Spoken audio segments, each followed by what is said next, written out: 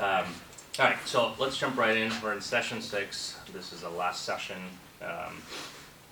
Again, we've been trying to send out recordings every week. We'll definitely compile all of them and send it in an email this week if you've missed any. Do you mind grabbing the door quick? Exactly. Don't come in. They're coming in here. Okay. Okay. Okay. Well, welcome. I was just about to shut the door. Alright. Guys, means that we're so loud. Alright, you want to sit next to me? You can shut the door because my feet. No, I thought I'm gonna put just your people ball were serving, we can just hear them sometimes. Okay. So that's all. Well, welcome. Good Ooh, morning. our numbers are increasing. Oh, This is good. it's good. Yeah, it was Looking pretty good. scary. Let's double in size. Well, almost did, yeah. Appreciate it. All right, session 6. This is our last session. I literally just started. I was just saying if you did miss any sessions, we'll send out a link this week, and you should be able to catch up on those. I think there's one or two. One bad recording for sure, but hopefully we'll have the rest of them on there. So I'll repeat this at the end, but basically what will happen after this, we'll send out all the videos to you guys, and then also a membership profile thing. And basically we need you guys to fill that out, and it'll kind of ask a question like, do you still desire to become a member at this church? Some basic information about you, your testimony, and what questions you might have generally. You can kind of put it in there. I think so. Basically, once you fill that out, one of the 3 of us pastors will look over that and get together with you guys for a pastoral interview. And even if you decide not to become a member, we'd still encourage you to do that. We'd love to just hear some feedback and see just how to serve you guys in this season. But that's kind of what the next step is basically. But today is our last session, so it's on page 52 in mine.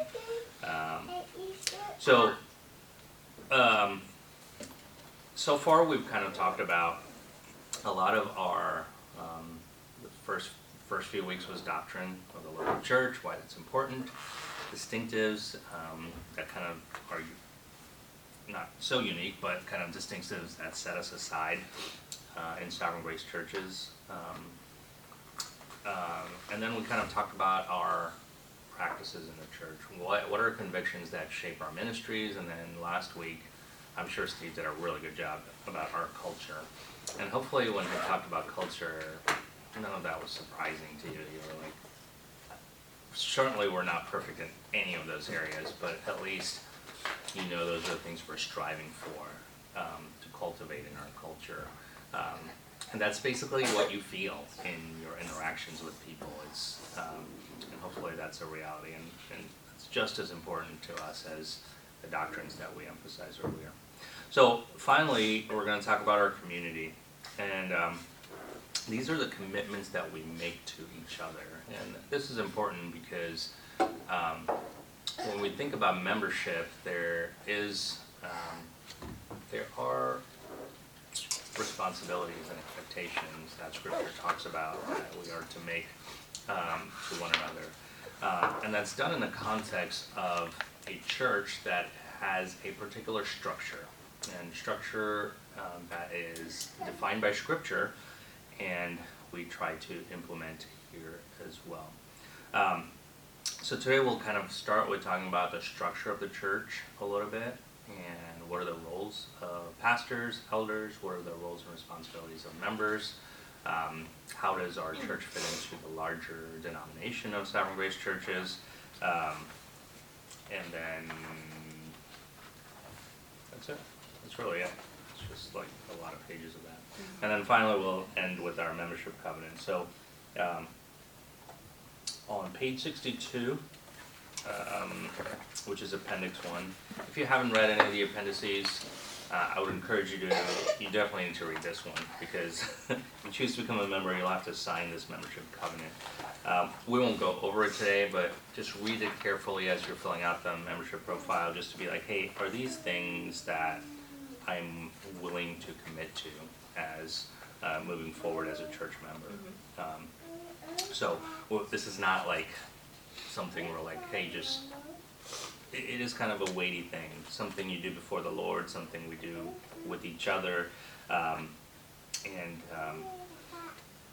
there's a level of sobriety to it as we make this covenant. Now, this is not a covenant that like, it's not the same level as like marriage or anything like that, but it is similar language as far as we're making promises to each other of how we're going to walk with each other as long as the Lord has us here, you know. And very normally, people leave our church, and I think the way we've kind of approached membership is we want to make it harder for people to become members, but we want to make it very easy for people to leave. I don't know if that some people don't like that. But harder as in like, hey, we just want to make sure you really want to be a member. That's all we're trying to say when you come in. Please, we'll tell you tons of reasons maybe you won't like it here, and I want you to be aware of that up front. But when people choose to leave, especially if it's for very understandable reasons, like people leave, and it's understandable. The reason most people leave our church, other than moving away, is I would say particular ministries don't. It's just not it's not meeting the needs of what they're looking for in the church, and that's totally understandable. Whether it's kids stuff or Sunday mornings or Wednesday nights, whatever. I get it. It's a bummer, but like that's kind of that's a better reason to leave than relational conflict or some. And we've had some bad departures over the years as well over theological issues. One of the worst ones was related to song choices on a Sunday morning that literally blew up really big time. You would think that's not a big deal, but sometimes the carpet color. I'm serious, dude. Yeah. I've heard of things and been in Thankfully hard not. places. But when we came into this church, this building, and we did a lot of stuff, there was a lot of serving and a lot of opportunity for conflict. Sure. And there was some of that to work through as well. Yeah. But thankfully the Lord has preserved us. There have been, I mean, if you look at the churches around us, like even kind of in our narrow camp, things that have split apart churches over the last 5-6 years have been issues of politics, of race, of COVID. And like there have been plenty of times in the last 4 years where we're just like, dude, I don't think this church is going to survive these eruptions in culture that are just kind of like blowing up even in the church. But the Lord has preserved us in His kindness. I don't presume upon those things can't rear their ugly heads again, but we're just trusting the Lord that would not be true here, that those things wouldn't, create those kind of ruptures in our church. But they happen, unfortunately. Okay, so how's our church structured?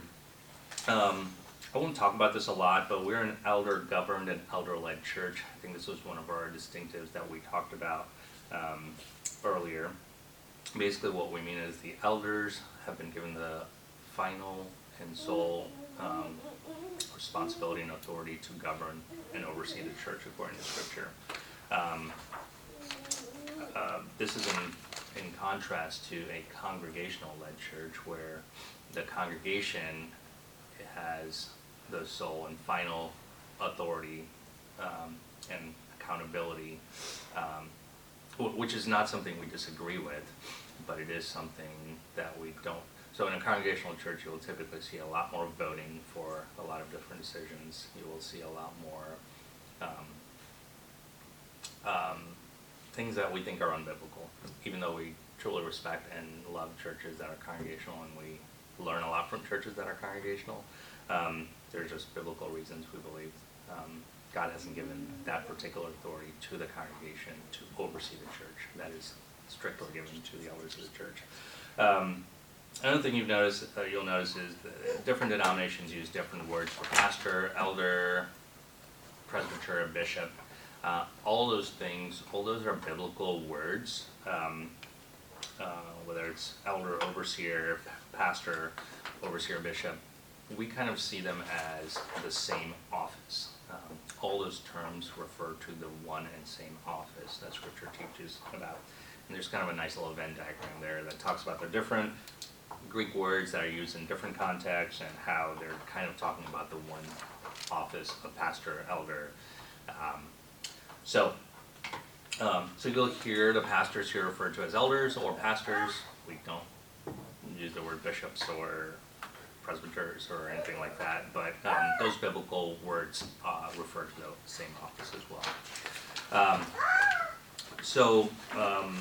We also believe, part B, in vitally involved members. And this is important here, just as important as the first one, is that there is no fundamental difference between the congregation and elders. The elders don't act as some sort of mediators between the congregation and God. We don't have some special access to God that a member in the church does not have.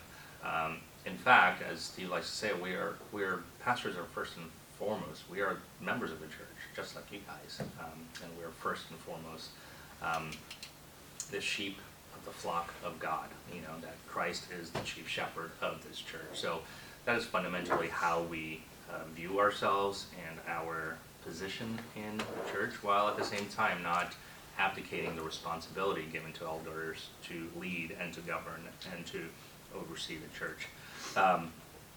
So point 2 there, the health of the local church depends on all its members, whether they're in leadership or not. The members' faithful participation, willing submission, mutual love, godly example, and ongoing exercise of spiritual gifts and wise counsel provide strength and stability in the local church. Yeah. I do have a question with just some of the titles, because I know we've got our 3 pastors, but we do have elders that lead, or like when Paula and Kristen were like put in their spots, were they're elders of those specific ministries? Yeah. Dude, like, how does that go? That is such a good question, because that is not covered in here at all. I thought they were deaconesses. Or Yeah. deacons, okay. Yeah, so they're deacons. Okay. So, yeah, that's a really good question. Yeah, so they're deacons. They're not pastors or elders. So deacon roles are primarily, they do assist the elders in a very significant way. So we have a group of deacons. They're not kind of like a second legislative body of sorts that keeps the elders accountable or something like that. Sometimes it works that way in other churches. Deacons are under the elders in our church, and they are basically, they do have particular giftings in leadership, but they oversee particular ministry areas that are focused on temporal needs of the church, physical needs of the church. So there's just a lot of areas. Once you have a building, once you have a bunch of different ministries. So Kristen is over hospitality, Paula is over welcome, greeting. We have deacons for building and security, and we did have one for finance. We need to work on that. So some of those more temporal, physical needs of the church, deacons are invaluable resource to the elders to kind of help in those areas. For the financial deacon, is what, like, who are they looking for? Somebody who has like an accounting degree, or Somebody that's a millionaire, right. has a lot of money, that Happy. gives Jesus.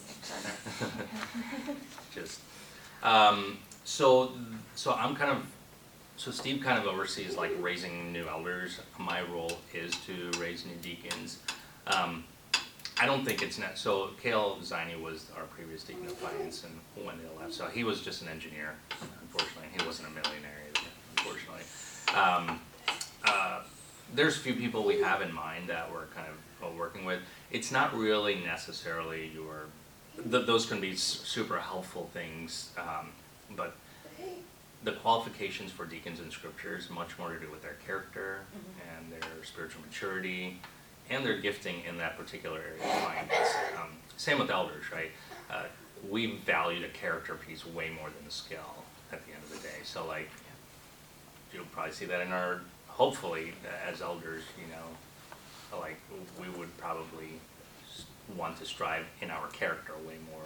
Not that the skill isn't important, it's extremely important, and we want to cultivate the gifts that God has given each person to be able to use to build up the church.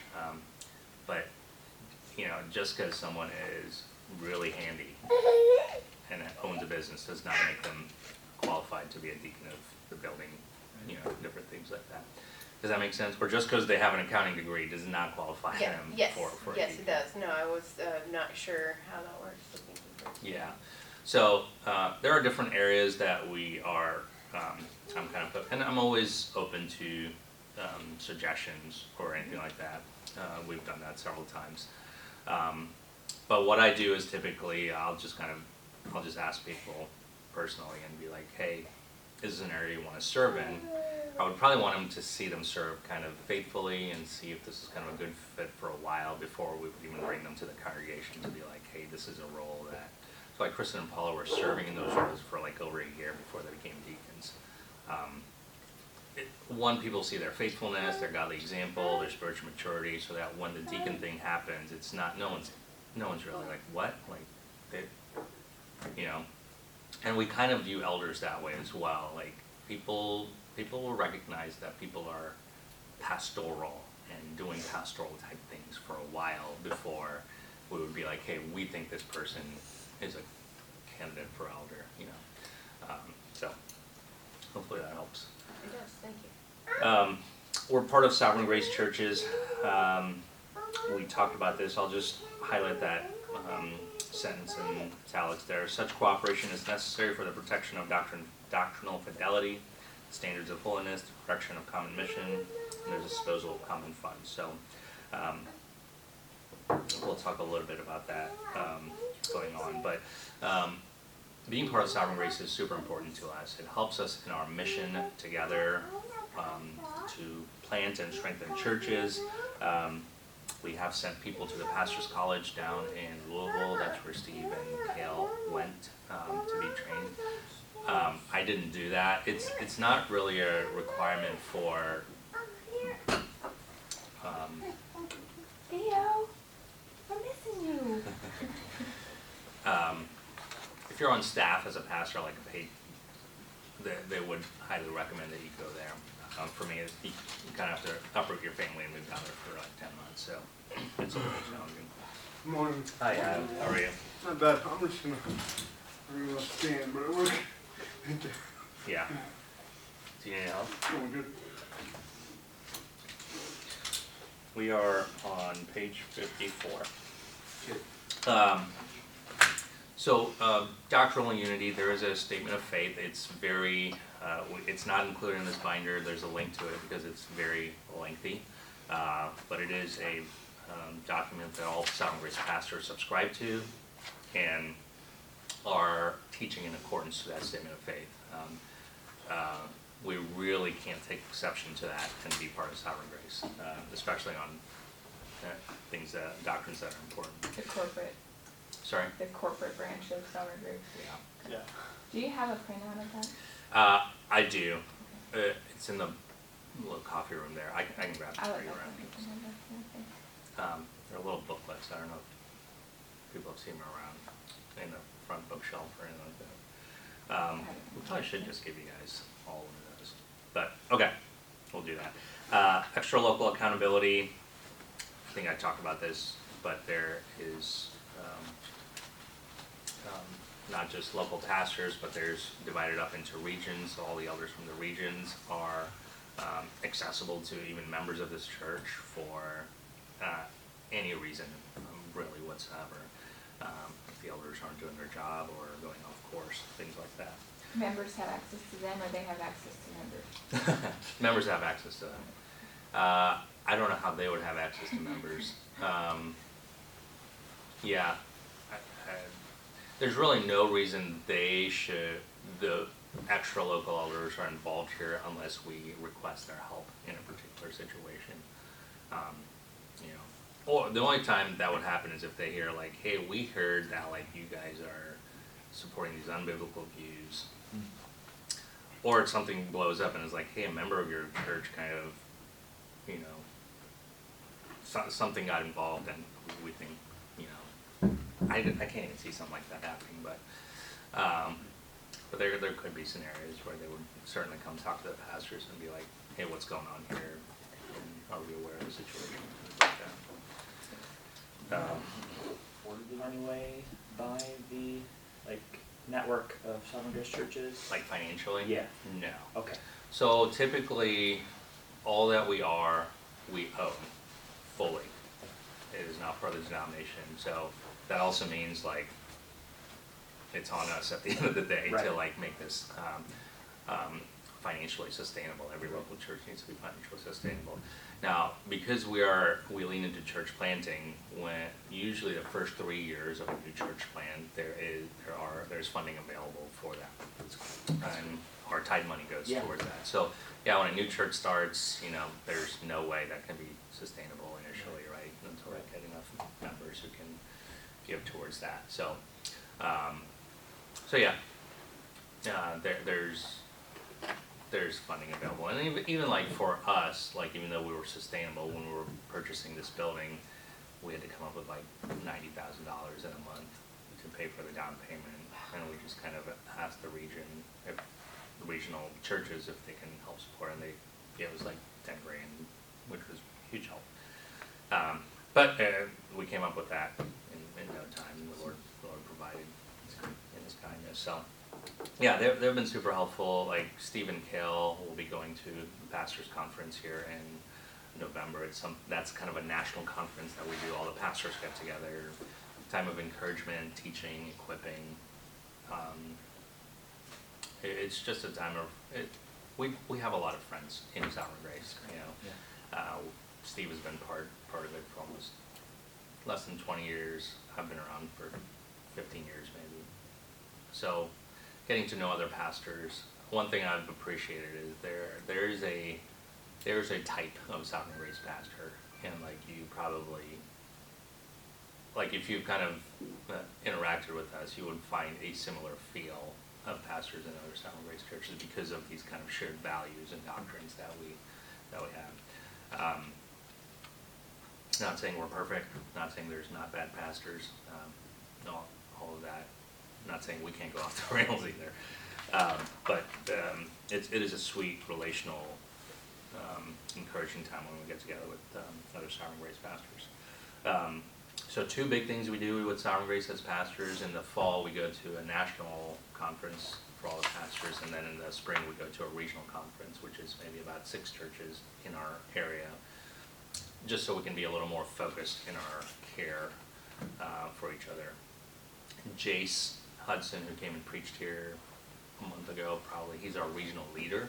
So each region has a regional leader, and he kind of helps lead and shepherd the pastors in the area. So he's a really good resource for us. If things happen in our church, and we call Jace sometimes, and just to be like, it can be a pastoral situation, even the financial situation that we've been kind of navigating recently at our church, just to get counsel and what do they do, how much do they pay their staff, how do they think about all these things. So really good resources for us, so we're not like on our own at the end of the day. Is he a pastor of his own church, Yeah. or is his job bounce No, around? with other- pretty much, if you have roles in the denomination, which all 3 of us do, you have to be a pastor in your local church. That's kind of the baseline requirement. So yeah, he's the lead pastor of the church in Akron. Okay. But that's a bigger church. They have like 4 guys on staff, so he can Just delegate a shoulder little out bit. more. Yeah, so he can spend more time on the regional stuff. Roles and responsibilities of pastors, Part D. Let me just kind of highlight the bullet points here. Pastors are called to lead the church. Words that are used are oversee and to rule. That means like everything that the church does together ultimately falls on the shoulders of the pastors to make sure it happens, right? It doesn't mean they're doing everything. It doesn't mean they're really bad pastors if they are doing everything, but it all does land on the responsibility of the pastors to make sure it is happening, right? That's what they're given for. Pastors are called to nourish the church. They're called to equip members, called to shepherd the church, to care for the church, according to Scripture. They're called to teach sound doctrine, to strengthen the life of the church. They're called to discern errors and temptations offered by the culture, to protect the church from erroneous doctrine and practice. We're called to model, encourage, protect biblical standards of godliness.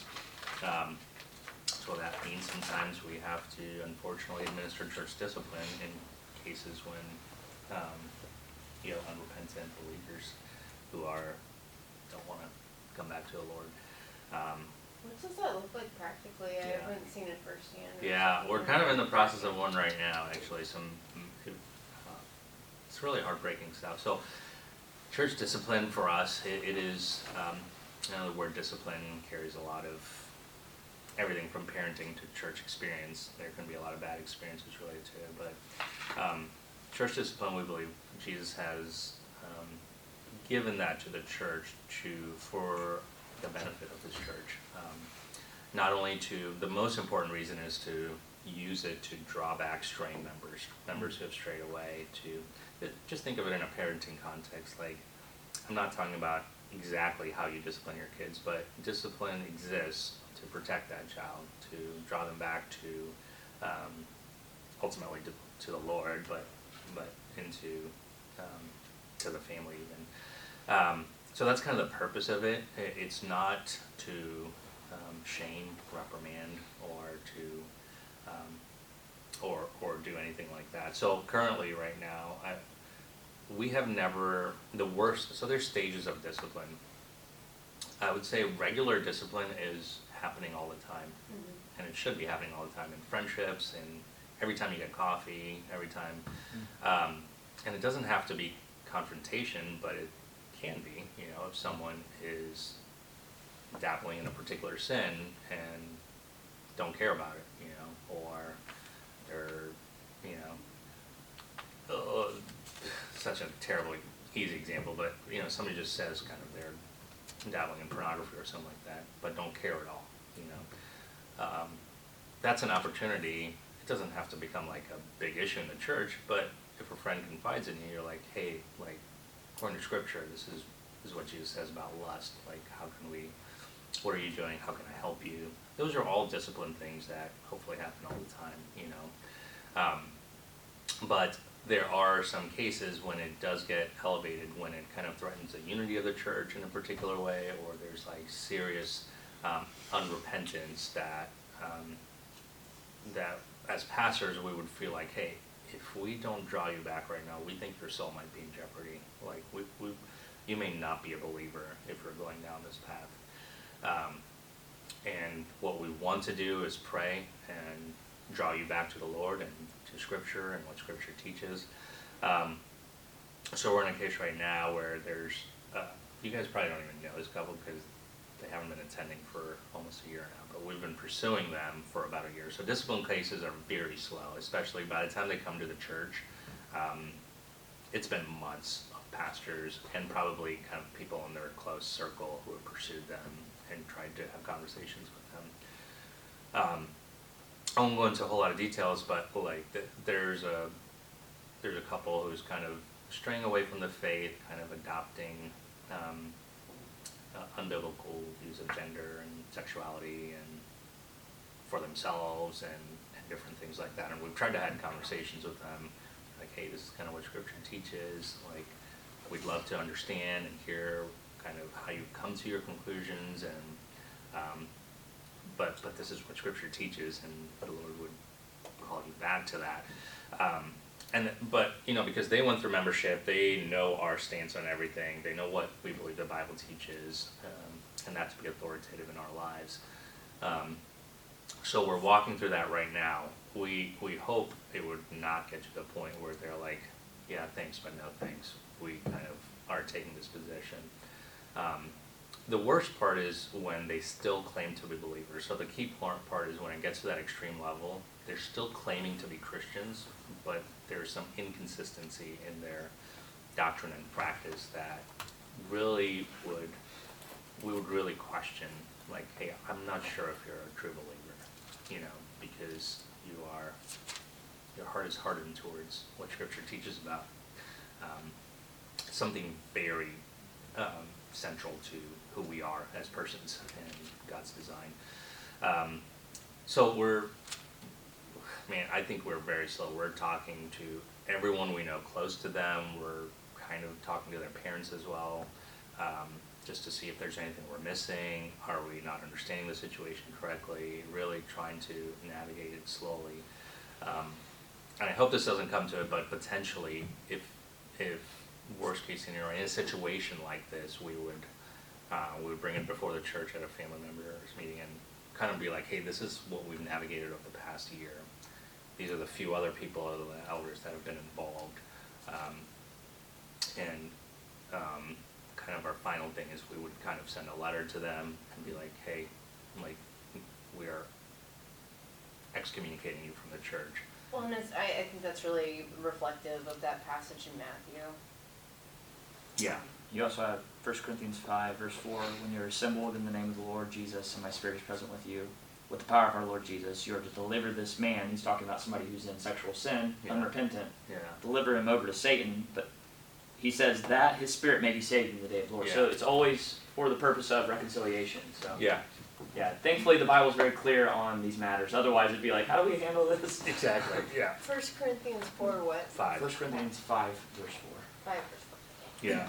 Yeah, that's a good example. There's a guy that's sleeping with his dad's stepwife, potentially, So, and not repentant about it, right? So how can that exist in the church, basically? So the warning here is, like, hand him over to Satan, which basically we would say, our understanding of that is, like, excommunicate them from the church outside of God's protection and care and all the privileges in the church.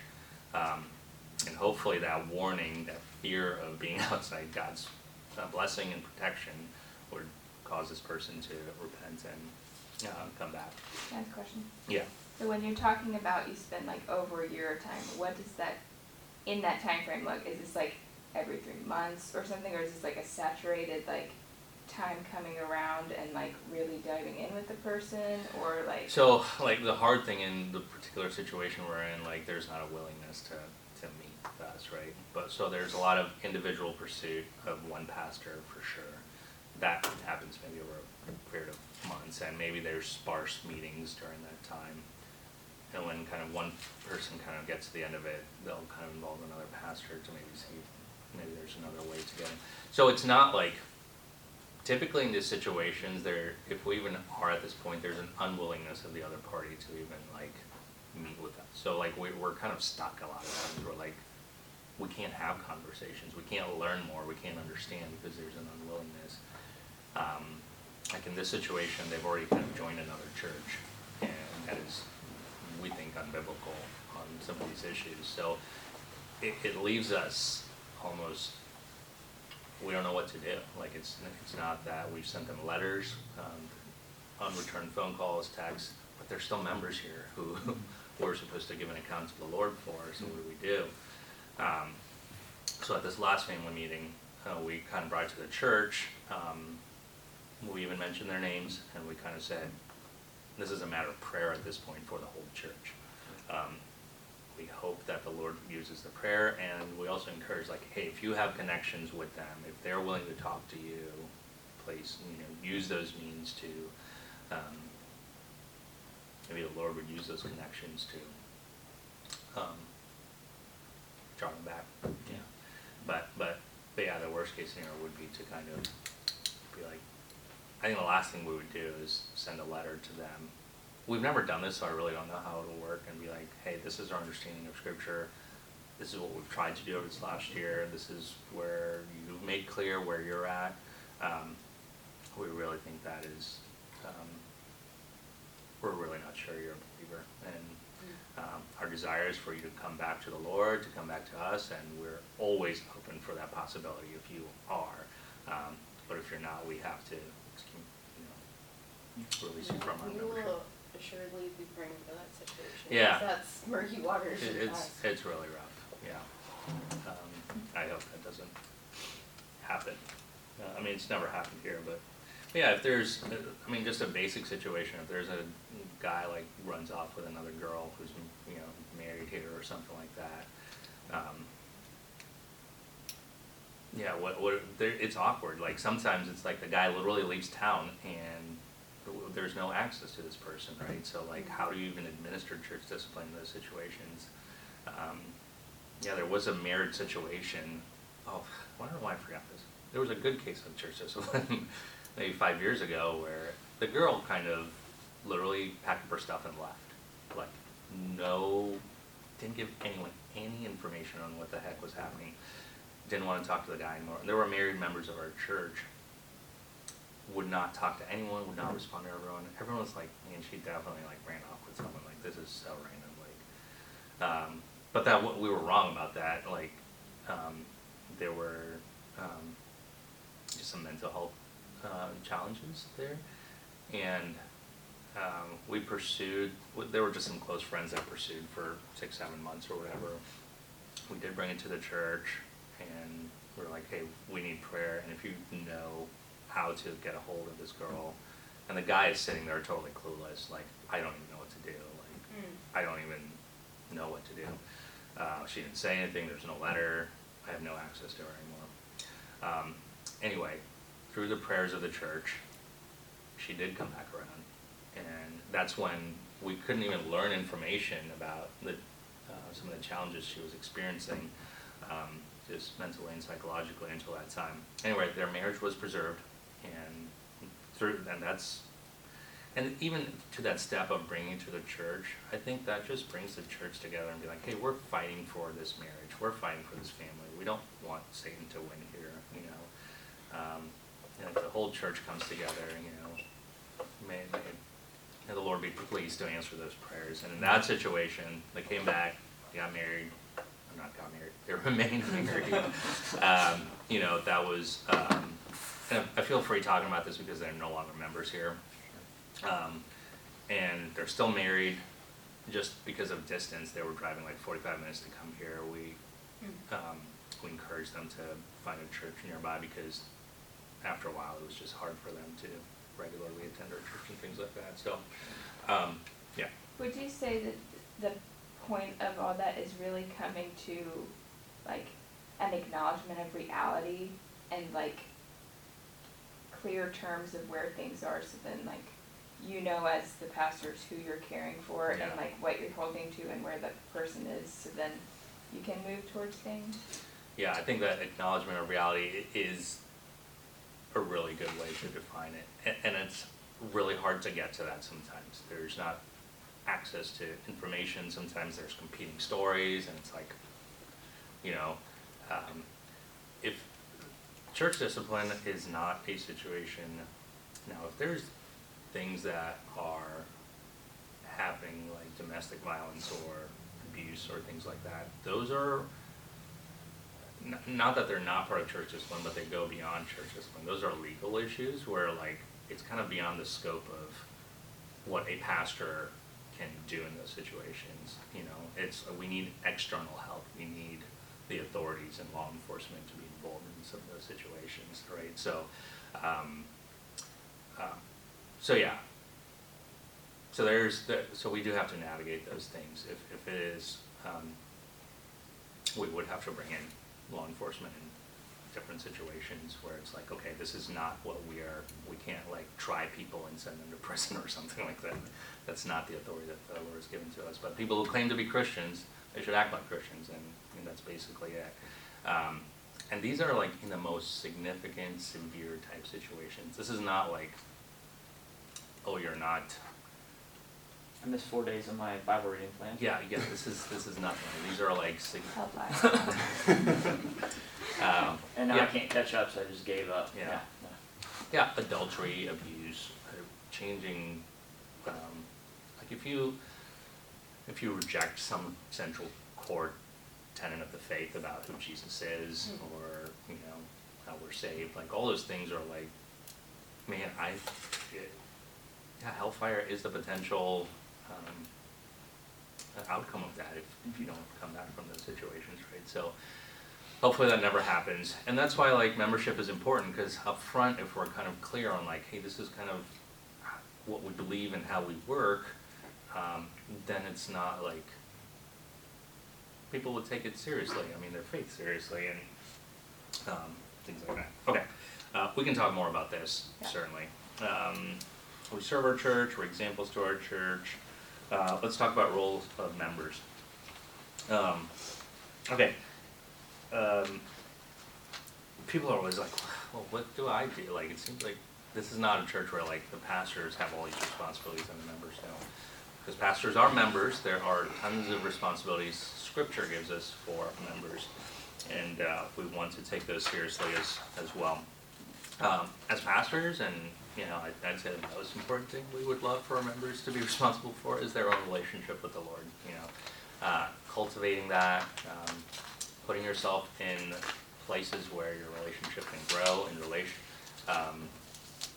not only in the structures that we provide in the church, whether it's Sundays or men's and women's things, but also in relationships with one another.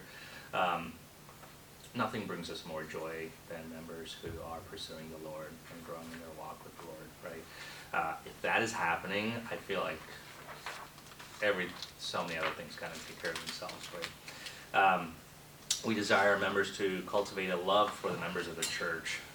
There is a responsibility, just as pastors are responsible in some way for the flock, members also are responsible for one another, right? So it's weird to look across the table and be like, hey, if I am covenanting with you, in some way I'm responsible for your walk with the Lord. So it is my responsibility to encourage you, to point you to Christ, even in small ways, throughout our interactions. Obviously, we're not going to be like in the know of each other's lives in an equal way in the church, right? There'll probably be, I'd say for most members, it's probably normal to have 1 to 3 people in the church that probably know the difficult things, and we hope everyone has that. But there'll be a larger group, maybe hopefully 5 to 10 people that know general things that are going on in your life and how they can be praying for you. But probably not everyone's going to know everything, and that's okay, and that's very normal as our church grows. But we are responsible to at least look at others and be like, hey, God has given you to me so I can encourage you and point you to Christ. We do desire and expect people to participate in our celebration gatherings on Sunday mornings. We members to support their church financially. Certainly, we've talked a lot about this recently, but there is an expectation of, hey, this doesn't work as a church if everyone doesn't contribute. So if you want to know more on that, I gave a talk on that over the summer on what we believe about giving. Certainly we don't think everyone is required to give a particular percentage, but we do believe giving from the heart is more important. And if you go to part D on page 59, this is kind of what we want our giving to look like. We want giving to the church to be generous, not stingy. We want it to be enthusiastic, not begrudgingly. We want it to be deliberate, not haphazardly. We want it to be discreet, not showy. We want it to be with faith, not with anxiety. So that's kind of something we desire for our members to grow in. And it's not something everyone's kind of good at, or you actually kind of start giving a particular amount and that means you can't grow in how you give, because a lot of these things when it relates to giving, it's about the attitude of your heart. That's what the Lord is focused on, and as the Lord grows us in those areas, yes, it reflects in our financial giving, but what is most important to the Lord is our attitude and our heart in our giving. Number 5, we desire members to follow the church's pastoral leadership. Let me read this paragraph under faithful submission. Fundamentally, submission, talking about church members, is an attitude, a disposition to affirm and support the leadership of the church and to increase its effectiveness through joyful and faithful participation. That's kind of the big thing here. Just participating in the kind of the direction and the leadership and the vision of the church is kind of what we are talking about when we're saying church, following pastoral leadership. He has appointed leaders for us, and he will use them for our good, kind of that mentality. It recognizes the critical role that leadership plays in bringing about God's purposes in the church and in the lives of believers. So even though pastors have particular authority over their members, it is not a type of authority that it's a derived authority. It's an authority that rests on God's word. We can't really expect or say anything to any one of our members unless God says it very clearly, right, in His Word. But 95% of life and decisions that are made every day kind of aren't in that category. I don't know if that makes sense. Like job, you know. Whether 4-year-olds should be in nursery or not. Yeah. There's. Was that a joke? No, I'm being Oh. serious. Like, Oh, I thought you're you were gonna joking go because to we didn't know if it Proverbs. was like. No, I was laughing because the conversation we had is. I know, that's why I was laughing. I was like, you mean a No, I mean, 3-year-old or a it's- yeah. 4-year-old? Yeah. Like if the elders are like, hey, we want 4-year-olds to be in the service. Yeah. And the congregation is resisting, that's not having that attitude of submission to say, okay, you guys have a pastoral reason that you want to do this, you've explained it, and so therefore we want to have an attitude that the second half of Yeah. Hebrews 13 says, let them do this with joy. Well, if you're constantly opposing Yeah. your elders' leadership, they're not doing it with joy, Yeah. and it makes it hard, yeah. Yeah. But you're right, not everything is laid out in the scriptures. Yeah. Yeah. Yeah, certainly, but even in those things where we just want, you guys are coming in fresh to this whole thing, so don't assume like decisions that have been made are like a closed issue. So like even if the children thing is like, hey, we've rocked this for like 3 or 4 years now, so tough luck if you're having a hard time with it. It's like, no, this is new to you guys. Yeah, it's on us to help you guys understand that and navigate patiently through that, so we would certainly want to try and do that. But it also means that certain pastors don't have authority to like tell you what to do in your life. You know, there have been pastors that will tell you like, hey, don't take this job, or you can't move here, or you can't go there, or now if there is a clear biblical reason as far as like, and I'm not talking about biblical reason that says obey your elders, but biblical reason like, hey, this is like a sinful job that would like, you know, be detrimental to you. But other than something like that, so a lot of our authority is more counseling. You know, it comes off in the form of counseling as opposed to command. You know, so there's a difficult marriage situation, like we counsel in those situations. We rarely ever say you must do this or you're sinning. You know, I don't think we would ever say something like that, unless you are. I don't know. I have to caveat everything. Yeah. But rarely those situations arise where it's kind of, you know. Yeah, I mean they do occasionally when it is like clear sin against God, and it's like, okay, this is what God's word says, and we need to draw you back to that. But most normal things that people are talking to pastors about is just like, what should I do in this situation? Like, how should I, the situation with my parent, or the situation with my kids, and things like that. And a lot of that is just counseling. It's just like, this is what we think God's word would say in the situation, but, you know, you have the Holy Spirit, and you can get counsel from other members, you can get prayer from other members, and things like that. So, anyway, but yeah, faith-filled is something that does bring us joy, especially in kind of how we lead the church, and Sundays, Wednesdays, and kind of the ministries of the church. We are not, we love feedback. So even in these ministries, what we do on a Sunday morning, maybe you come and you're like, dude, like, kids moment sucks. Okay. Why? Constructive feedback. That's constructive feedback. That's very constructive.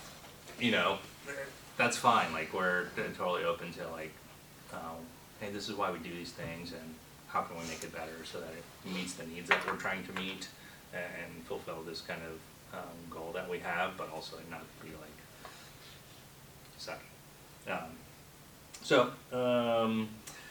praying for pastors, appreciating pastors. These are all biblical things. I know it feels weird on my end to sit here and be like, hey, you need to do this, but Scripture does talk about those things. And it's not just pastors. Scripture just talks about honoring authority in general. That's the kind of the type of culture where we want to have. That appreciation. And people will have fathers and mothers in the faith when they come here as well, right? And then sometimes it's not the pastors that are like kind of the closest in a person's life, and those people need to be appreciated and honored as well in the faith. Pursue God-honoring relationships. Hopefully you do that. I think what that really means is, like, baseline, we don't speak poorly of other people in the church. We don't talk about things behind their back, slander, gossip. Things happen. People are annoying. I mean, baseline. Everyone gets annoyed at things people do. Those are normal things that happen in relationships. That happens in marriage, happens in the family, it happens in the church.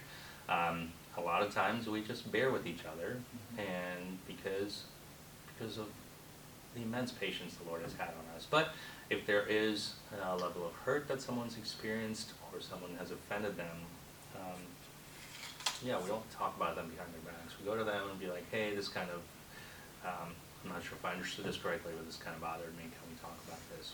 Those are very normal things that happen here, even, and something we encourage.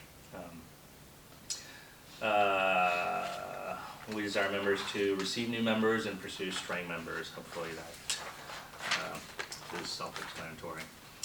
We desire members to participate in evangelistic and discipling relationships. That's just part of being a church. You're meeting with people, you're being encouraged by them, you're encouraging others. That's part of the life and culture of the church. So those are the things, like, as you're coming in, if you're like, yeah, I think I can do those things, that's kind of what it means to be a member here. And it's going to look different for everyone, different giftings, different stage of life, different availability based on job situation or home situation, whatever it is. But there's something in each of these areas that we can contribute to the life of the body. I said an amen. Amen. Amen. Okay. A little early. Okay, so I think I talked about this church covenant here. I'll just read this part B of the church covenant. This document will function as a commitment between each of us as members. It's a statement that we agree to be held accountable by this particular body of believers, this local representation of Christ's church. Likewise, we agree to hold others in the church accountable. To hold accountable simply means to take responsibility for. A church covenant void of this responsibility is a worthless document. The love that we have for one another shows the world that we are disciples of Christ. This covenant reminds us, pushes us, calls us to live out by grace that which we believe by grace. We both want to know things that we believe and do the things that our church covenant talks about. Let me just read this church covenant, just because it's super encouraging to me every time I read it. And in all that you learned and all that you forgot and all that you have questions for, this is kind of all it boils down to, what we're kind of asking members to do when they join. Having been brought? Is it brought? Yes. Brought. Yeah. I thought it said bought. Brought. I Well, did maybe both. that's Brought. a typo. Both could work. Yeah, no, I think it is brought. Sorry. Having been brought by God's sovereign grace to repent and believe in the good news of Jesus Christ and His saving worth, and having been baptized upon our profession of faith, we do now, relying on His grace, solemnly and joyfully affirm our covenant with each other. We will pray and labor to be faithful disciples of Jesus Christ, devoted to the glory of God, resting in the gospel of His Son, and dependent upon the work of the Holy Spirit. To that end, we will not forsake assembling together, but will faithfully attend our corporate worship, treasuring our church's weekly opportunity to sing, pray, and receive the whole counsel of God's Word. We will defend and maintain a gospel-centered ministry by upholding and attending to biblical preaching, the administration of the sacraments, and the exercise of church discipline. We will walk together in brotherly love as becomes the members of a local church. We will pray for and serve one another, exercise an affectionate care and watchfulness over each other, and reject all opportunities to speak or hear gossip or slander. We will instead seek to encourage one another and build each other up in the faith. We will rejoice with those who rejoice and endeavor with tenderness and sympathy to bear with each other's burden and sorrows. We will seek to proclaim and adorn the gospel of Christ before our family, friends, and neighbors, and faithfully transfer the gospel to future generations. We will contribute cheerfully and regularly to the support of our local church, to the care of our members, and to the spread of the gospel locally into all nations. We will, if we move from this place as soon as possible, unite with some other church where we can carry out the spirit of this covenant and the teaching of God's word. May the grace of the Lord Jesus Christ, the love of God, and the fellowship of the Holy Spirit be with us all. So, any questions, just high level on membership, high level on membership, and just kind of the process going forward for you guys? Are we getting emailed with the membership? Yeah, so you'll get an email this week. It should have video sessions, maybe a little later in the week, Are the unfortunately. video sessions this or Yeah, other material? no, Okay. the sessions, for in case you missed them. Okay. Yeah, you'll get that. You'll get a link to the membership class questionnaire. Fill that out, and then once you've done that, that kind of tells us like at least you're willing to move forward, meet with one of the pastors, and and based on kind of your responses, that'll kind of help us prepare for like, hey, what are certain questions, whether it's doctrinally or different things that you would like to discuss. That would be helpful. Then we can go from there. As far as what happens after that, so this kind of, I don't know how many people will actually go through with it, but there were like 16 or 17 that signed up for the class. So we have to fill this out, kind of meet with all the people between the three pastors, and then once all that is done and the membership covenant is signed, we will do one Sunday. Hopefully everyone can make it on that Sunday before the church, where we present you to the church. Even before that, we'll send out an email to our current members and be like, hey, we're planning on receiving these members on this day. If you have any questions or concerns, get back to us. And then on the Sunday, it'll be a joyful celebration of accepting new members. You get nice little gifts from Don, who makes awesome gift bags for everyone. Is that when we get the $100 gift card? Yeah. Sign check, your treasure in heaven. Yeah, it's a coupon, well, anyway. With that, is that like more like spring? Yeah, so our goal right now is December. Okay. Yeah, so month of November is kind of what we're shooting for to get all these meetings done. That's a lot. It is a lot, but, and I'm gone for most of November, so I'm leaving for Turkey November 1st and then London after that. But, yeah, we'll see. We'll get it done. Turkey in November. I'm sure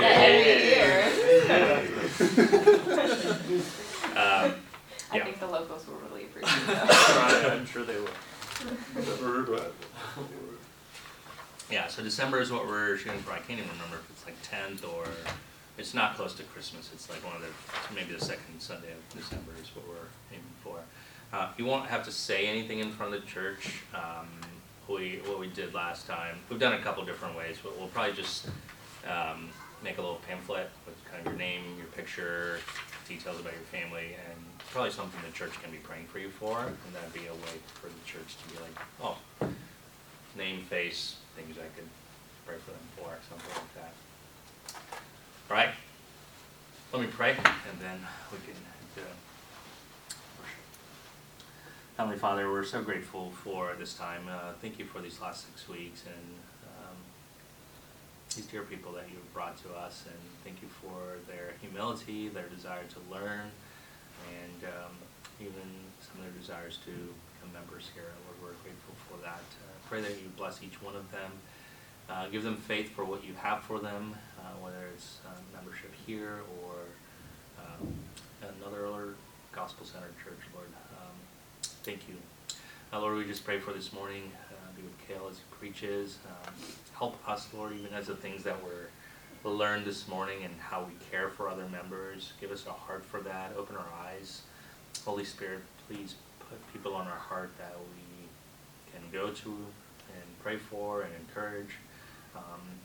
And Lord, for where we need to be ministered, I pray that you would speak to us through your word, by your Spirit, and through other members this morning. We thank you, Lord. Be glorified in all that we do.